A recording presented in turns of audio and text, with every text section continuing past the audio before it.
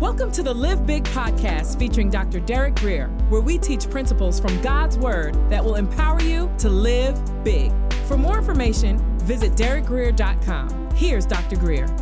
Father, open eyes tonight, illuminate hearts, meet us in your word, encourage us, infuse us with strength and energy for all the things that we need to face this week. And we give all the honor in advance for all you do. In Jesus' precious name, amen. Open your Bibles to 2 Timothy chapter 1. And we're going to begin with the first verse and establish a little context. Then we're going to get to our place of focus around maybe 5, 6, or 7. It begins here. Paul's writing by the Holy Spirit. He said, Paul, an apostle. Some translate that ambassador. Paul saw himself as a special envoy, special messenger, or a person on assignment for God. An apostle of Jesus Christ, watch this, by the will of God. Man did not call him, so man could not stop him. Likewise, if God sets you, no human being can break you. And if God's for you, who can be against you? And it's vital, when we step out and do certain things in life, we know that we've heard from the Lord and that the Lord's behind what we're doing. He didn't just kind of show up and say, I have a message to share. He had clearly heard from God, and he was sent by God to the people he ministered to. Paul, an apostle of Jesus Christ by the will of God, according to the promise of life, which is in Christ Jesus. Now, this mattered because at this point in history, Paul was in a deep, dark, cold, damp prison cell. And actually, if you go to Rome, you can actually visit the Mamertine prison where he stayed at this time. But Paul had a revelation of eternity. And when you get a revelation of eternity, it tends to change your perspective. It also begins to change your priorities. So here he is in prison.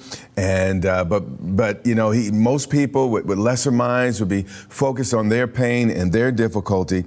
But I want you to know a truth. Unless Jesus returns, all of us have an appointment with death. The only variance is that, some of our appointments will be earlier than others. So we all must live ready. And even if, we weep and we mourn over those who depart this life early, but the reality is we're all going to depart at some point. And we just don't particularly know what the day or the hour will be. And then he says to Timothy, watch the next phrase he uses to describe Timothy, a beloved son.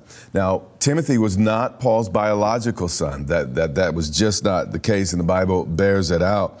But what we see here is that our spiritual relationships can be as powerful as our natural relationships. I think, one of the greatest needs today is for fathers to reemerge in the church. Folks and men and women that are not trying to just get things from sons and daughters, but really trying to get things to sons and daughters. We need adults in the room that will love us and guide us and protect us. And Paul was such a man. He said to Timothy, a beloved son, grace, mercy, and peace from God the Father and Christ Jesus our Lord. Spurgeon made a comment that has stuck with me for probably about 20 years.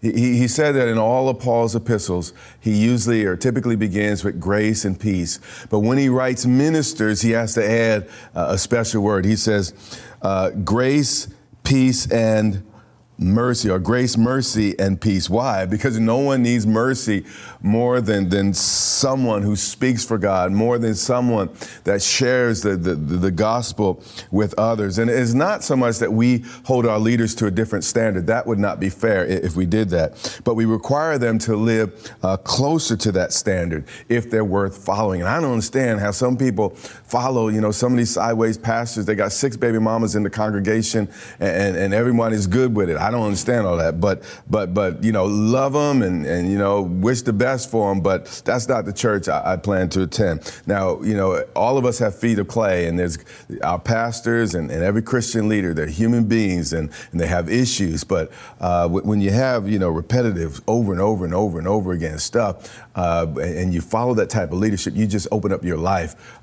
to a whole bunch of mess. Verse 3, he said, I thank God. Now, Paul begins all his letters with thanks. Imagine if we were the same way and we punctuated all our conversations with gratitude and thanking God for the person, not just with bitterness about what the person didn't do, but really celebrating the person. I thank God whom I serve with a pure conscience. So he's saying, listen, I have no ulterior motives. I'm not trying to get anything from you. Again, like I said, I'm just trying to get things to you. Paul didn't live a life or operate in ministry just looking out for number one. He was trying to really be an asset or add value to everyone that was around him. And the highest form of giving, this is important, is giving to people knowing that only God can pay you back. And, you know, whether I sow in the church and in the work of the ministry, I know only God's going to pay me back. Whether when I give to someone in need, and I know that, you know, they'll never be able to return the favor, I know that I've entered into a high place. Ultimately, that's what God did when he gave his son. There's really nothing we can offer God back to deserve Jesus Christ. So, you know, God was so gracious, he just gave his only begotten son, whoever believes in him should not perish but have eternal life. Likewise, when you really know the Lord and you really walk with God, you too become a giver. You look for opportunities to give. And there are even things many of you are doing today that it'll be 50 years from now. You'll see the fruit. You know, those given into the building fund, the advance fund. There'll be people walking down the aisles 50 years from now, giving their life to Jesus. And it will all be because of the things that we are doing right now and right here. He says, I thank God whom I serve with a pure conscience as my forefathers did. So we see here that Paul celebrated his Jewish heritage. And there's nothing wrong with celebrating your particular heritage. You know, I happen to be an African American, and I couldn't imagine, you know, being anything else except the way God created me. I was supposed to look like this. I was supposed to be an African American in this time and in this day. And you ought to be whatever God made you. Maybe you're from Honduras. Maybe you're from Ethiopia. Maybe you're from Nigeria. Maybe you're from China. Maybe your people come from France, England, or what have you. Your skin color, your texture, even the thickness of your thighs, all of that is part of God's design, and it's not an accident. You just need to work what you got. You need to work whatever it is, whether it's dark skin, middle skin, real light skin, white skin, whatever you got, you need to work what you got because it's a gift from God, and be grateful for who you are and the people that God used through history to make it possible for you to be here today. As without ceasing, I remember you in my prayers night and day. Now, he was in really, really terrible conditions. But again, Paul's not feeling sorry for himself. He's not moaning and groaning about his personal hurts. His heart was filled with prayer and concern for other people while he's in this moment. Verse 4, greatly desiring to see you, being mindful of your tears. Now, it seems, you know, when you read 1st and 2nd Timothy, it seems that Timothy had a very, very tender heart. And Paul had to constantly coach him to not let his tender heart get in the way of standing up for the gospel, standing up for righteousness, standing up for truth. And this is really important. You need to have a tender heart, but also a strong mind if you want to do anything for the Lord with your life. And Timothy, again, tender heart, a pastor's heart, cared about people, but you could be so tender-hearted that you don't really protect the sheep. And it's vital that a shepherd, you know, mends the sheep and pours oil into the sheep, takes care of the sheep, leads the sheep. But also a shepherd needs to protect from wolves.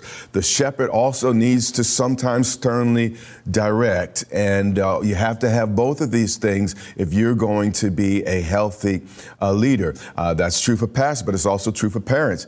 You need to be loving and patient and kind and pour oil and help your child, but also at the same time, you have to create boundaries, healthy boundaries. And sometimes you need to say no. That's part of parenting, and that's part of pastoring. And what I like to say is when I'm around, say, a great evangelist, that brings out the evangelist in me. When I'm around a great pastor, that brings out the pastor in me.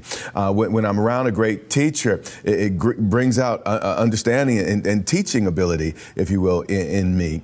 And likewise, I liken pastoring to parenting, because in a lot of ways, that's what it is. Because what did Paul call Timothy? My son. And he likens his role in Timothy's life to a father. So you can learn a lot from this. Is why you need to select your pastor properly. You can learn a lot about parenting from your pastor. And may your pastor bring out good parenting in you, good leadership in you, so that you can accomplish the things God wants you to do in your life. He says, greatly desiring to see you, being mindful of your tears. Again, Timothy has a sensitive heart, that I may be filled with joy. Now, most people would say, well, I'll be filled with joy when I get out of this prison and when I'm okay and everything's good. But Paul was happy if he could just see Timothy, because that's really what his heart was.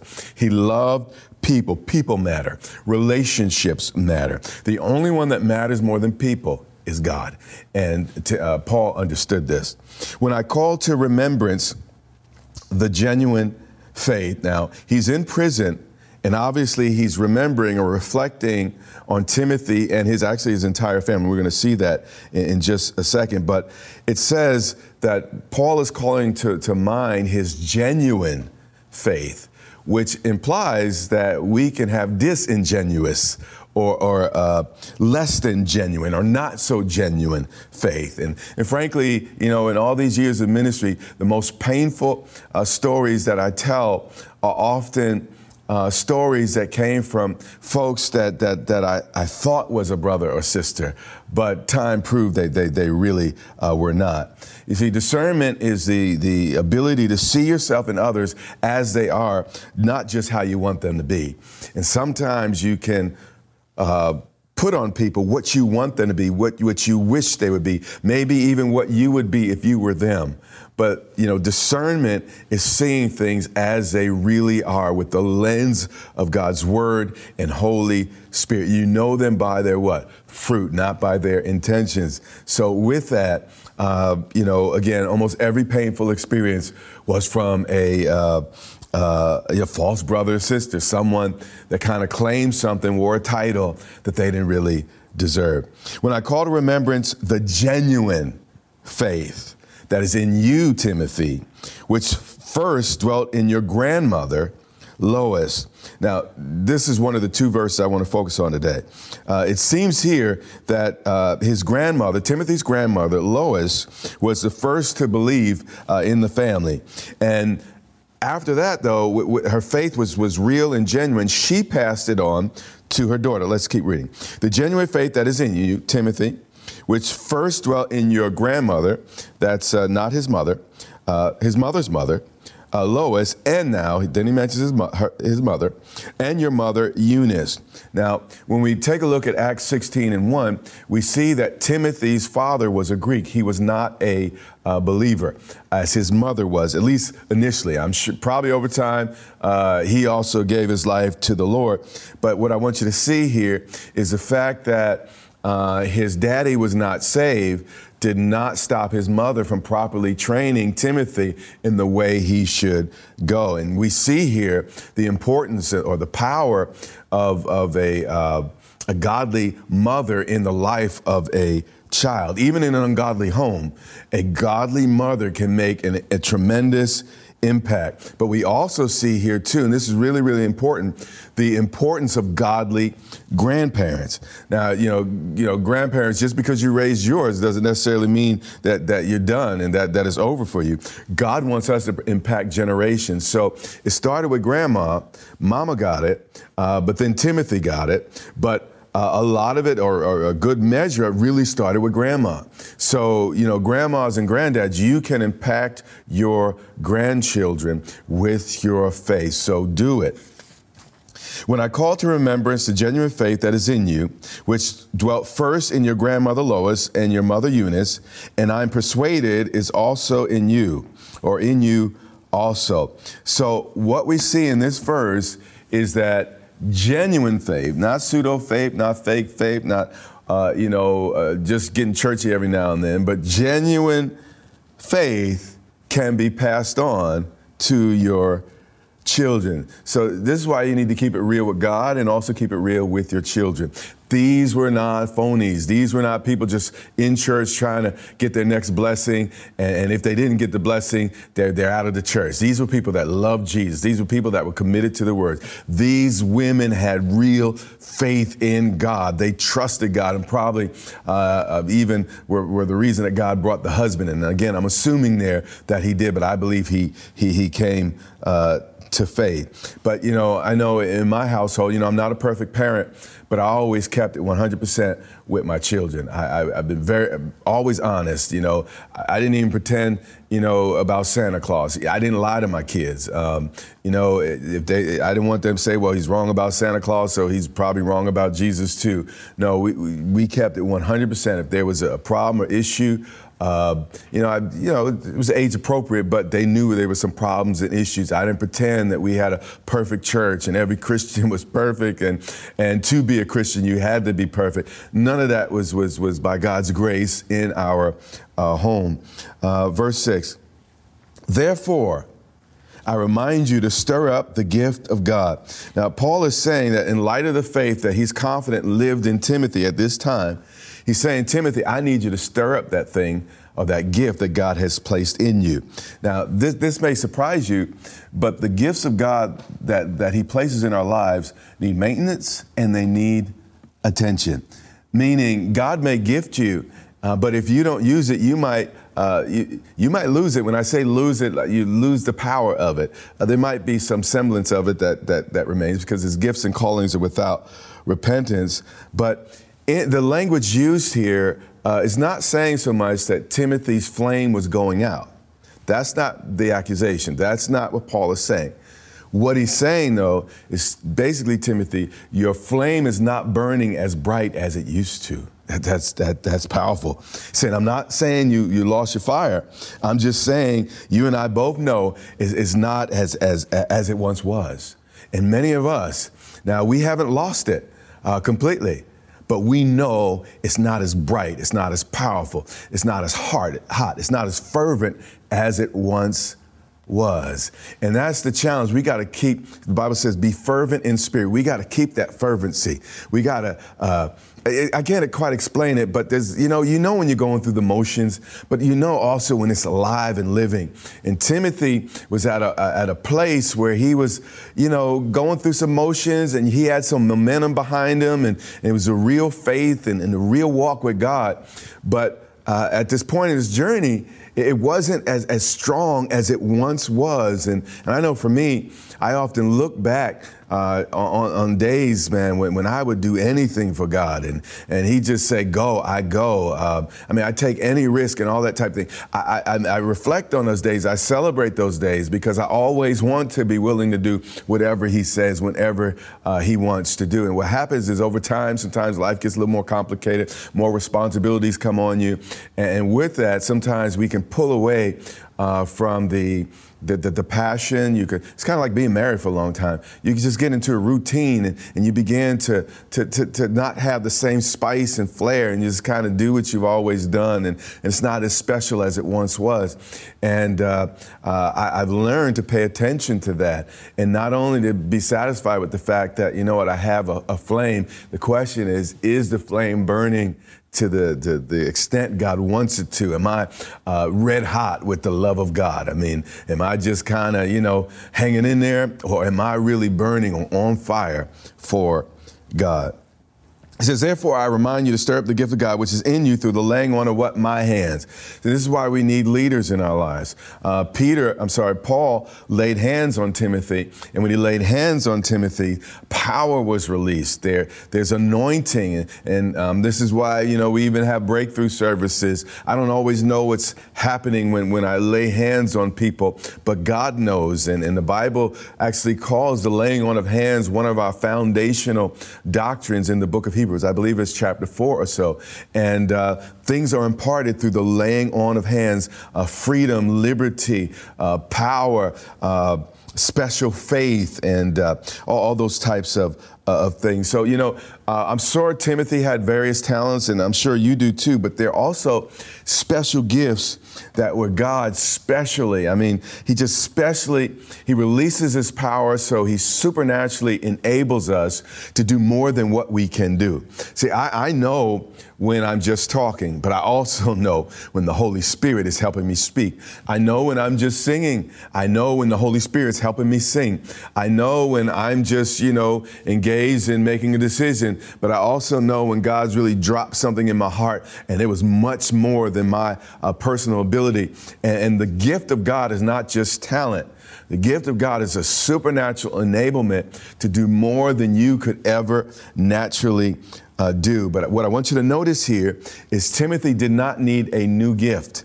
He did not say, Timothy, I want you to pray that God pours out his Spirit from heaven. Timothy, I want you to go pray that God gives you a new gift. That was not what happened here.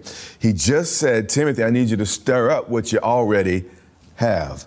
90% of the time, we don't really need anything new. We just need to better handle, better manage what we already have.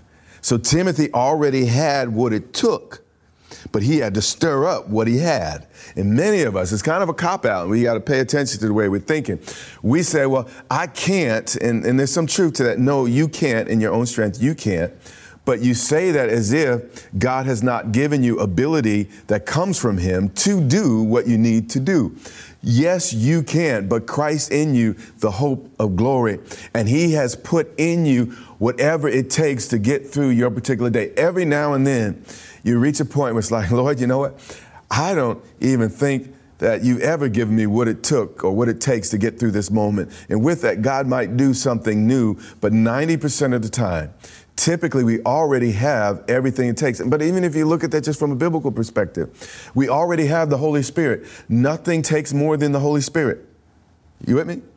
You don't need a new Holy Spirit. You already have the Holy Spirit on the inside of you.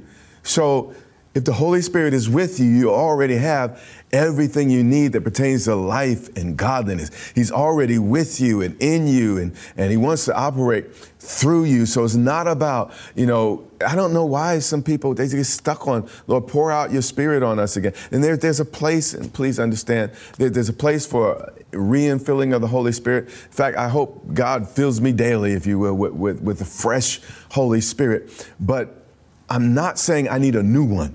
And that's sometimes the thinking when we sing some of the songs we sing. It's like, I need a different Holy Spirit. No, the Holy Spirit in you is more than enough. His grace is sufficient. You already have everything you need to get through the situation you're in. You just need to tap into the power that you already had. He said, stir up the gift that is within you through the laying on of my hands. I know for me, often the way I stir up the gifts in me is through praying in the Spirit. I will pray in tongues and I'll hear things and I'll know things and it just stirs up my gift. I can't quite explain it. I've watched others, they play the piano and then they'll begin to prophesy and it just stirs up their gifts. Others, you just sit under the word and that begins to stir up the gifts in you. You get answers to your parenting problems. You get answers to things that you have to deal with on the job, or maybe even get a business idea. So there's different ways to stir up our gifts, but he's assigned Timothy. He said, man, you need to stir it up. You need to get as hot as you once were